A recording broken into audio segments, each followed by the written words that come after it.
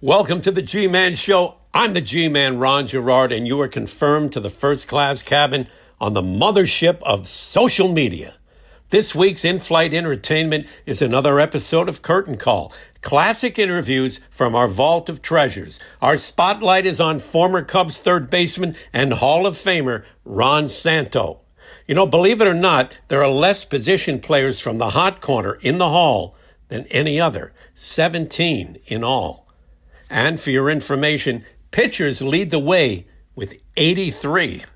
Let's get some background on the only third baseman in Major League history to post 8 consecutive seasons with over 90 RBI. Ron Santo played 14 of his 15 seasons with the Chicago Cubs. His final year was spent on the South Side with the White Sox.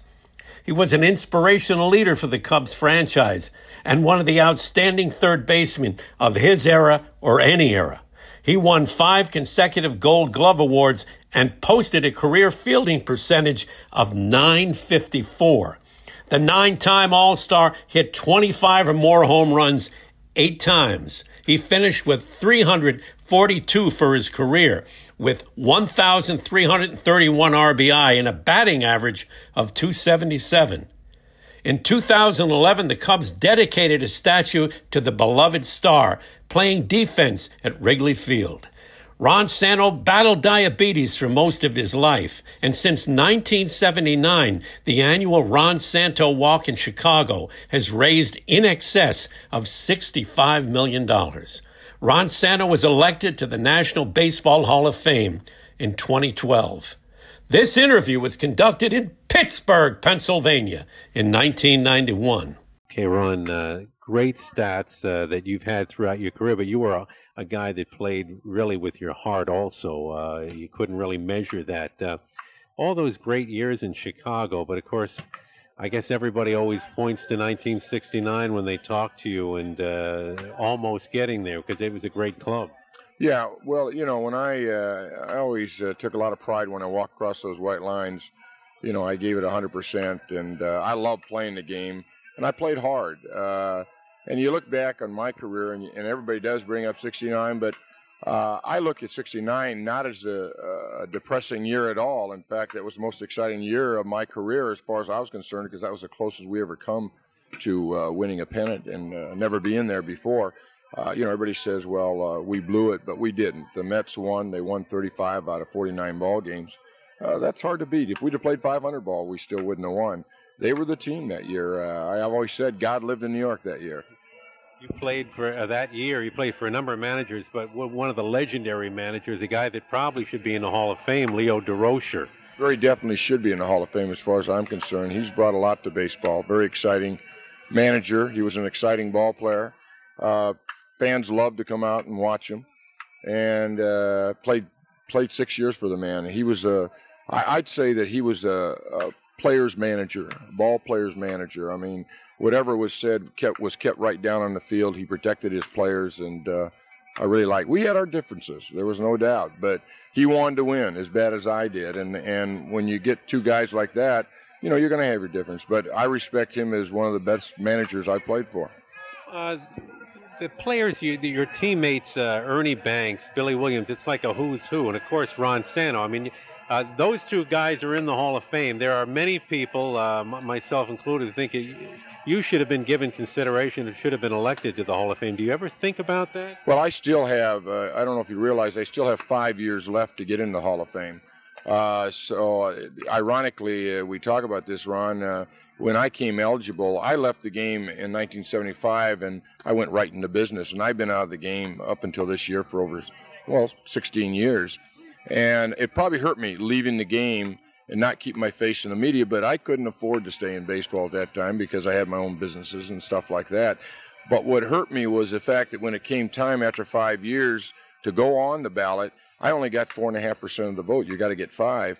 And then 4 years later, they realized it and it reinstated me. So I still have 5 years left to get in the Hall of Fame.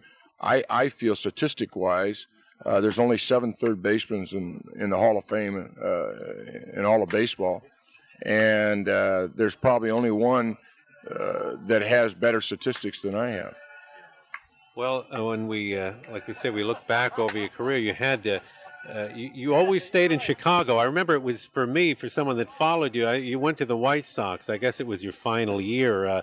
Was that difficult for you? That was a very difficult thing to do. I really wanted to end my career in Wrigley Field, but it came time, and I had the 10-year rule, and so I can go to anybody I wanted to go to, but I didn't want to leave Chicago, so the Sox were interested, and I said, I had told Chuck Tanner at the time I wasn't ready for DHing, but he said, oh, no, you'll play low third, low first, and DH, and we'll switch around with Melton and Dick Allen. But when I got over there, it was mainly DHing. I played a little second base and maybe 2 games at third. But I had a 2-year contract, no cut. But it was very hard to adjust from the National League to the American League. It would have taken me longer.